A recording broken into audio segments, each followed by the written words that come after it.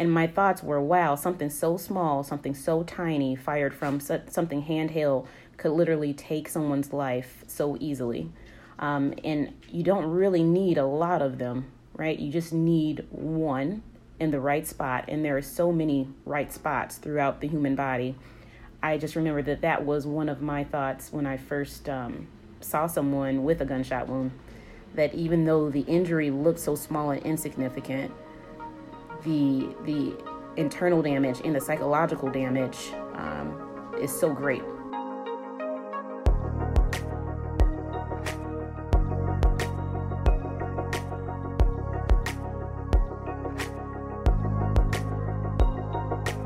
Research for Solutions is a series where we cover research related to pressing issues in our world today. During this season, we're focusing on unexpected and creative ways that researchers are looking at solutions to the persistence of gun violence. I'm Sonali Rajan, a professor in the Department of Health and Behavior Studies at Teachers College, Columbia University, working with the Media and Social Change Lab.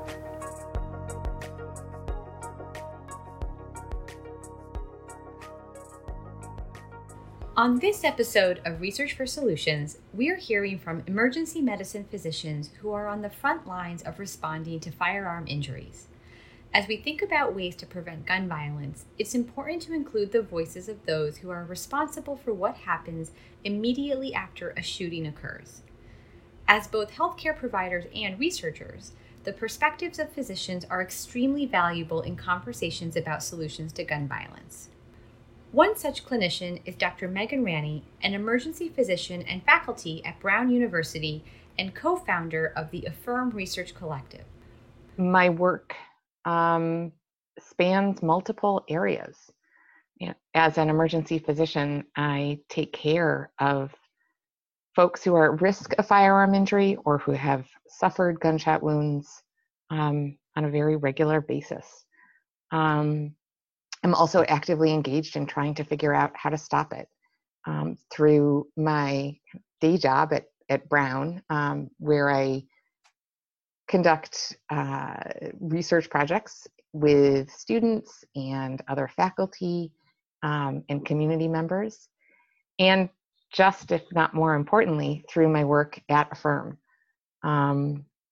where we're working to redefine the way that our country talks about gun violence and thereby create innovative new solutions to the epidemic that we're stuck in. As gun violence continues to be a highly politicized issue, some believe that the experiences of healthcare providers have no place in the conversation. One example of physicians asserting their perspectives was the use of the "This Is Our Lane" hashtag on social media, which we discussed with Megan.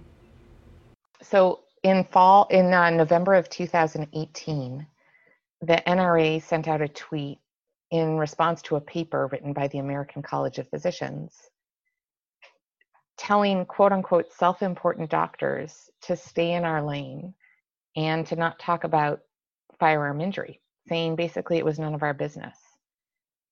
This tweet set off a firestorm of response from the medical community. The hashtag "This Is Our Lane" was coined within about 12 hours of the NRA's tweet, and then really went viral.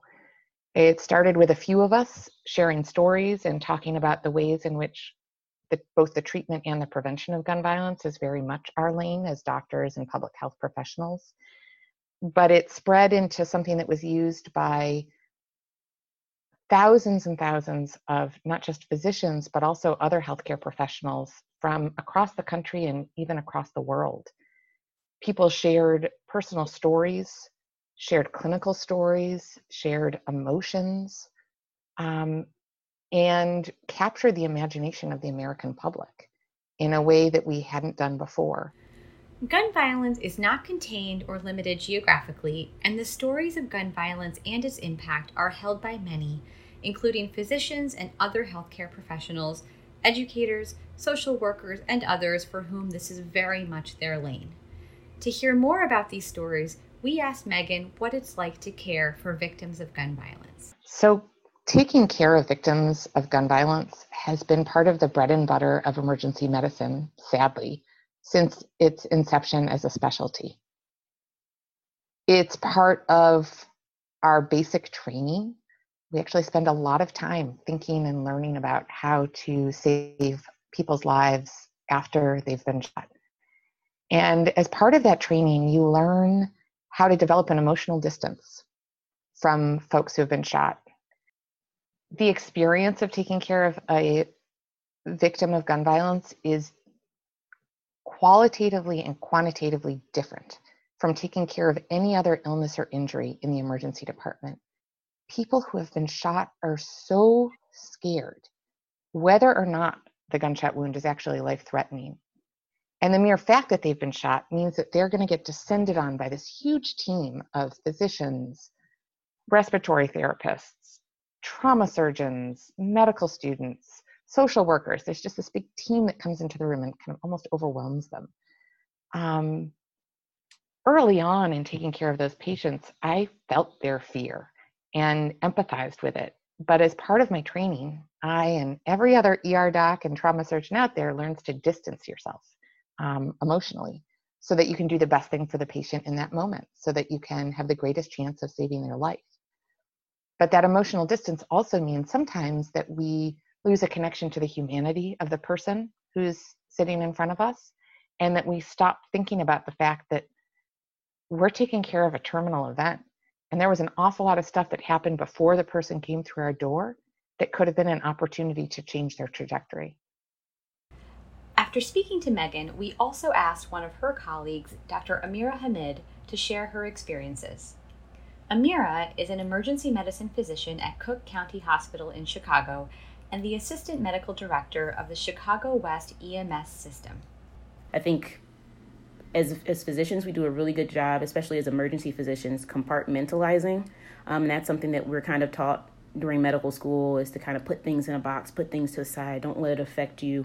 And basically, it's kind of like this protective mechanism that you come up with to protect your own mental health when you're dealing with a lot of traumatic, not even just gun violence. I mean, because you're getting gun violence victims on top of people who are suffering massive heart attacks, who are coming in with cardiac arrest. So it's a stressful job to have, especially when the family is there and they're pouring their hearts out and they're crying, and you're basically the only person, or you know maybe a leader amongst people that is leading a resuscitation trying to save this person's life.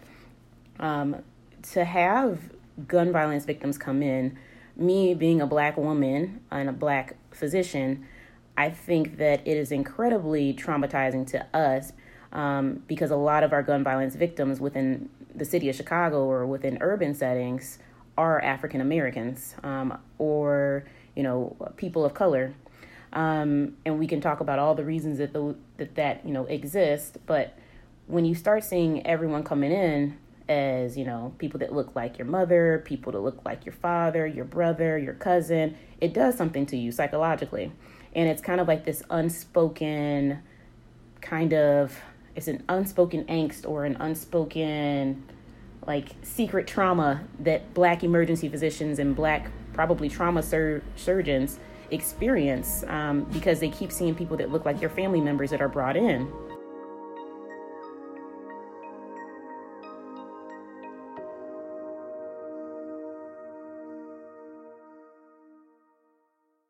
In addition to speaking with Megan and Amira, we also reached out to Dr. Garth Walker.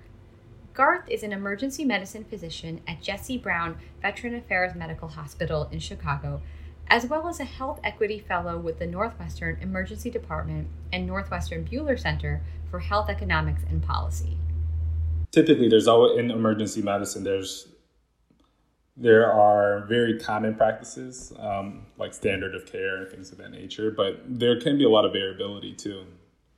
And for gunshot wounds, when people come to the hospital, you're typically assessing whether it has violated any major organs, right? Any life-threatening injuries or anything that might inhibit that patient from being able to go home, care for self, and do what they need to do. So if it penetrates an artery, if it penetrates a bone and shatters a bone, you're likely to probably be admitted. What we tend to think less of is, what are they going back home to? So is it safe to go back home? Is it safe to go back home within 15 days, safe to go back home in 30 days? And it probably feels even more intuitively significant for pediatrics, children, right? Because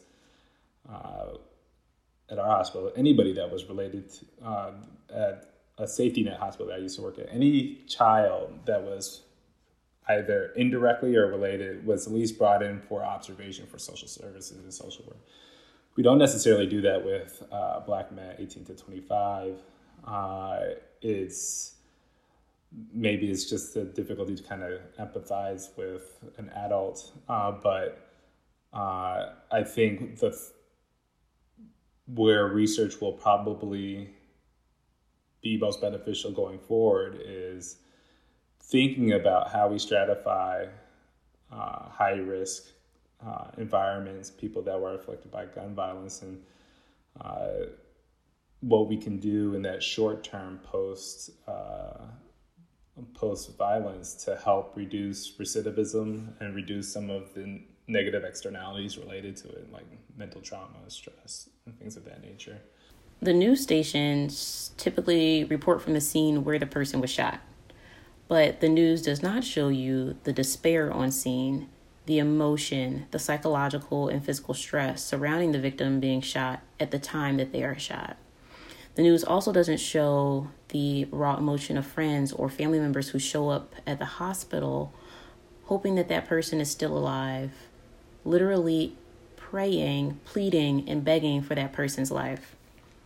Lastly, the news doesn't show you that light that flickers from their face when they see their loved one laying underneath a white sheet. The despair is unthinkable, and people don't focus very much on that component. The emotion and psychology behind losing someone you love to an act so violent, so ugly, and brutal is hard to watch. And in the ER, we're witnesses to that testimony. Some of those that articulate their anguish, agony, or pain are our mothers of color that, in all honesty, fear that a day like this may come. These mothers know that this is a real possibility. It is a possibility for someone in their family to die at the hands of gun violence. As a mom, you may try everything in your power to keep your family safe, but when this particular mom walks into the room to see her slain son or daughter, she is now appreciating her biggest fear that she has ever had, and she is now entering the worst day of her entire life. There is a scream that can be heard and that can be felt throughout the entire department and possibly the entire hospital.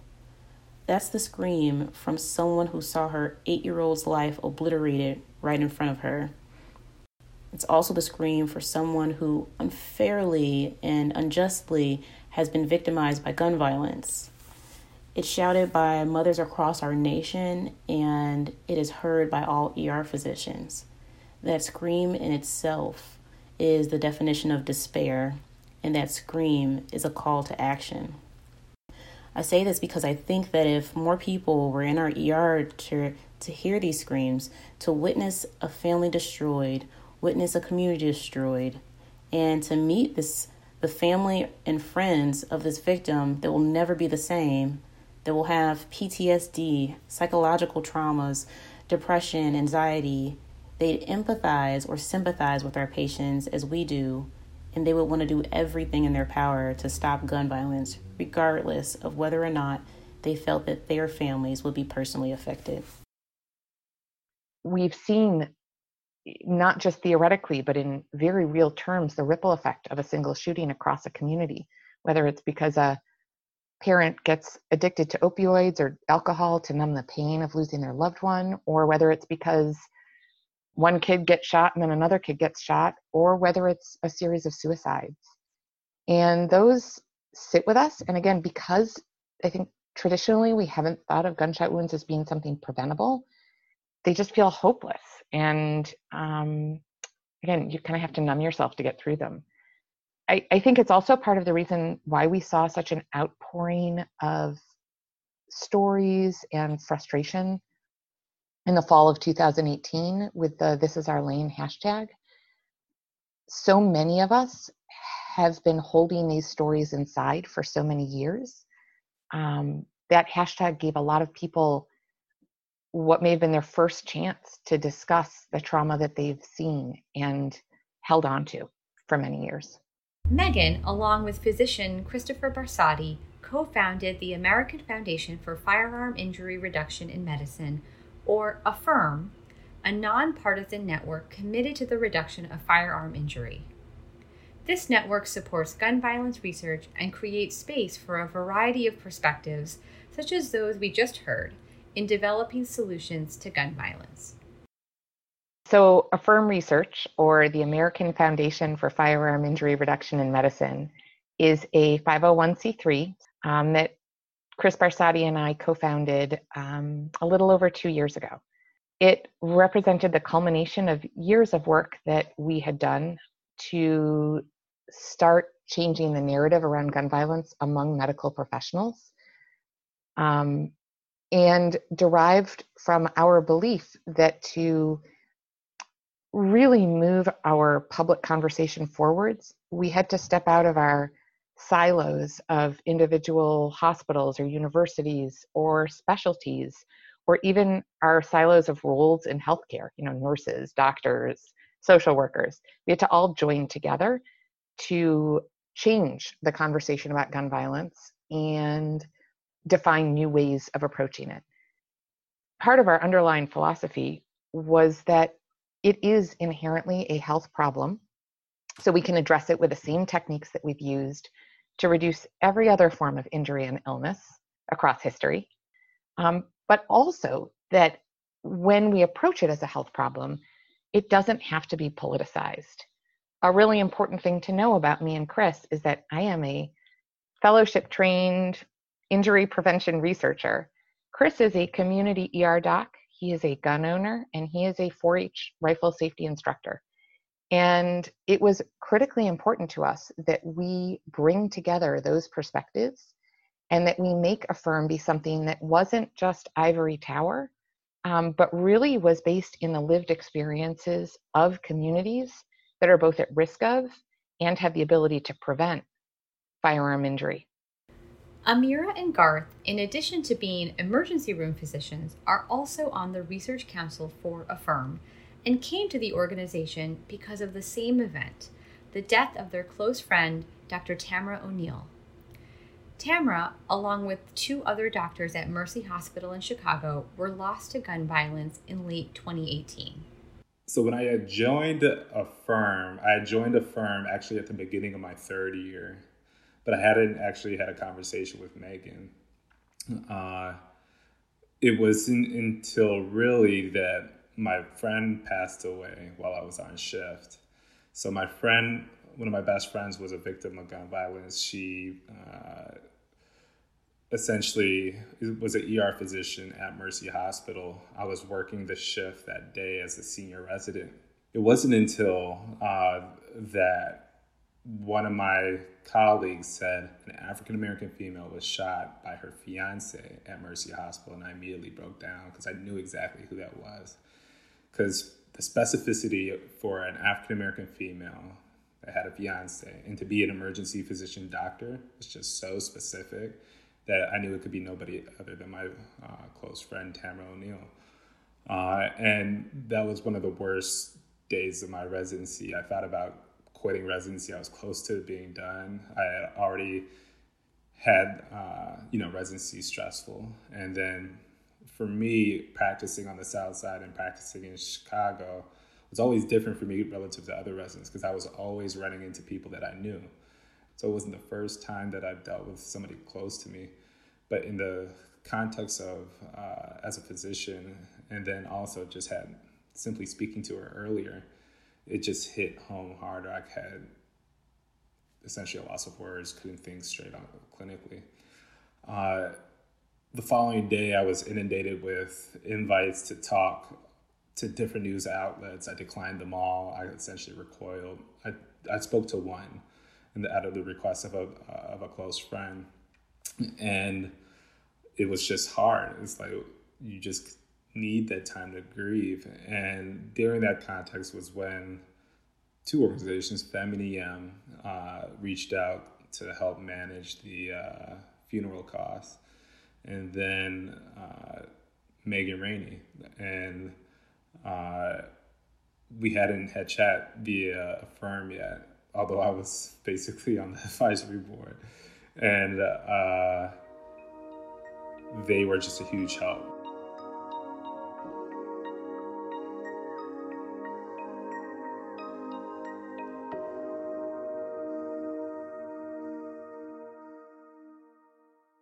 So I got interested in Affirm. So prior to Affirm, and I tell people this all the time, I wasn't some massive gun violence researcher. I wasn't someone that's an expert on gun violence, but I think that me being African American and also being from the city of Chicago and from the Chicagoland area, I think a lot of us just by association are experts in gun violence. And being a physician at that, I think adds a little bit more to that as well.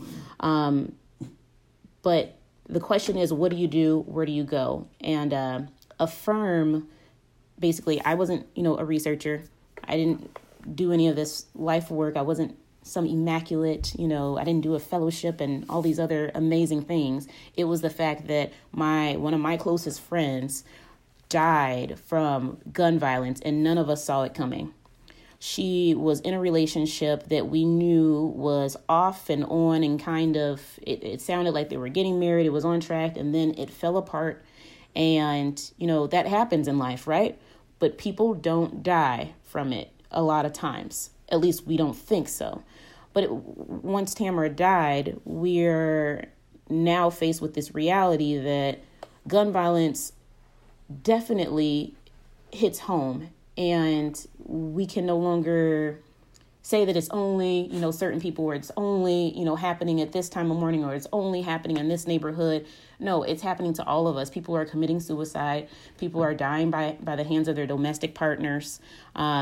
So if that's the case, and there's an opportunity presents itself for you to jump in and help, I think that's the way that some people can take care of themselves, and that's the way that I chose to take care of myself.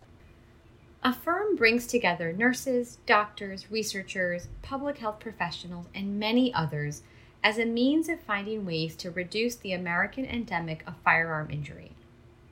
Megan told us about how Affirm is inspired by other models of successful public health interventions to bring together unlikely partners to reduce gun violence. An example of another type of public health intervention that I think models what we're striving towards in this movement is the reduction of deaths from car crashes. So in the United States, we have decreased the mortality rate from car crashes by over 70%, not by taking cars off the road. There are actually more miles driven, more cars on the road than ever before, but rather by bringing together strange bedfellows to create safer cars, to change patterns of driving, to educate people about the dangers of drunk driving, and to empower bystanders to say to their friends, hey, you might not want to drive tonight. By teaching parents about the importance of car seats and making them easily available. There are so many parallels between the ways that we've decreased car crash deaths and gun violence. And I will actually say, as I make that analogy, that early on, car manufacturers fought tooth and nail against efforts to make cars safer and to change the design of roads, and even against efforts to talk about drunk driving. And so but now car manufacturers compete to see who has the safest car, right? And there are tremendous parallels. So as we research how to reduce gun violence and make efforts to change the reality of this endemic, we wonder what challenges lie ahead and how we can overcome them. In addition to including a variety of professional perspectives as a component of the solution, Garth and Megan shared additional thoughts about how we move forward. But when we do have a time to kind of digest what happens, and it's best to take time to also understand, like, the person who caused it, kind of what were they dealing with as well. And then when it comes to like urban violence, what are some of the variables at play that allow, repeated homicides to occur on a regular basis? And to me, a lot of that has to do with economic initiatives, race, being clear about it and kind of what that means, and being intentional with initiatives going forward, and thinking about what we can all do in our day-to-day activities. If you're a chair, are you thinking about diversity? Are you hiring Black and brown faculty? I think it may not seem directly related, but who's most likely to research this stuff? Who's most likely to do something about it? Who's most likely to add intellectual or different type of thought to these type of initiatives? You're always more likely to do it that way. One of the biggest challenges in creating a public health response to gun violence is that people think it can't happen to them, or they overinflate their risk of being affected. So on the one hand, for a very long period of time, people thought that gun violence was something that only happened in inner cities. And it was totally tied up with all of these kind of structural racism and socioeconomic issues, and was able to be kind of put in a little box and ignored by people in power because it was thought to be something that would never touch their community. Now, with the rise in mass shootings, which are horrific and should never happen, now every parent across the country is scared, right? We think about where we sit when we go to the movie theater because of Aurora. We worry about going to work because of things like the Molson Brewery shooting that happened just a few weeks ago. But that level of fear is also disproportional, because the truth is that less than 1% of gun deaths nationally are mass shootings. Nobody talks about the fact that 2/3 of gun deaths are suicides. And when they do, they say, oh, well, gun violence is just a mental health problem and you can't fix it. And there's this sense of fatalism about suicide. And so as we create a public health response, part of our job as researchers, as physicians, certainly within Affirm Research, but also within other groups that I work with, is to, again, redefine the way that our country conceives of firearm injury and firearm injury prevention.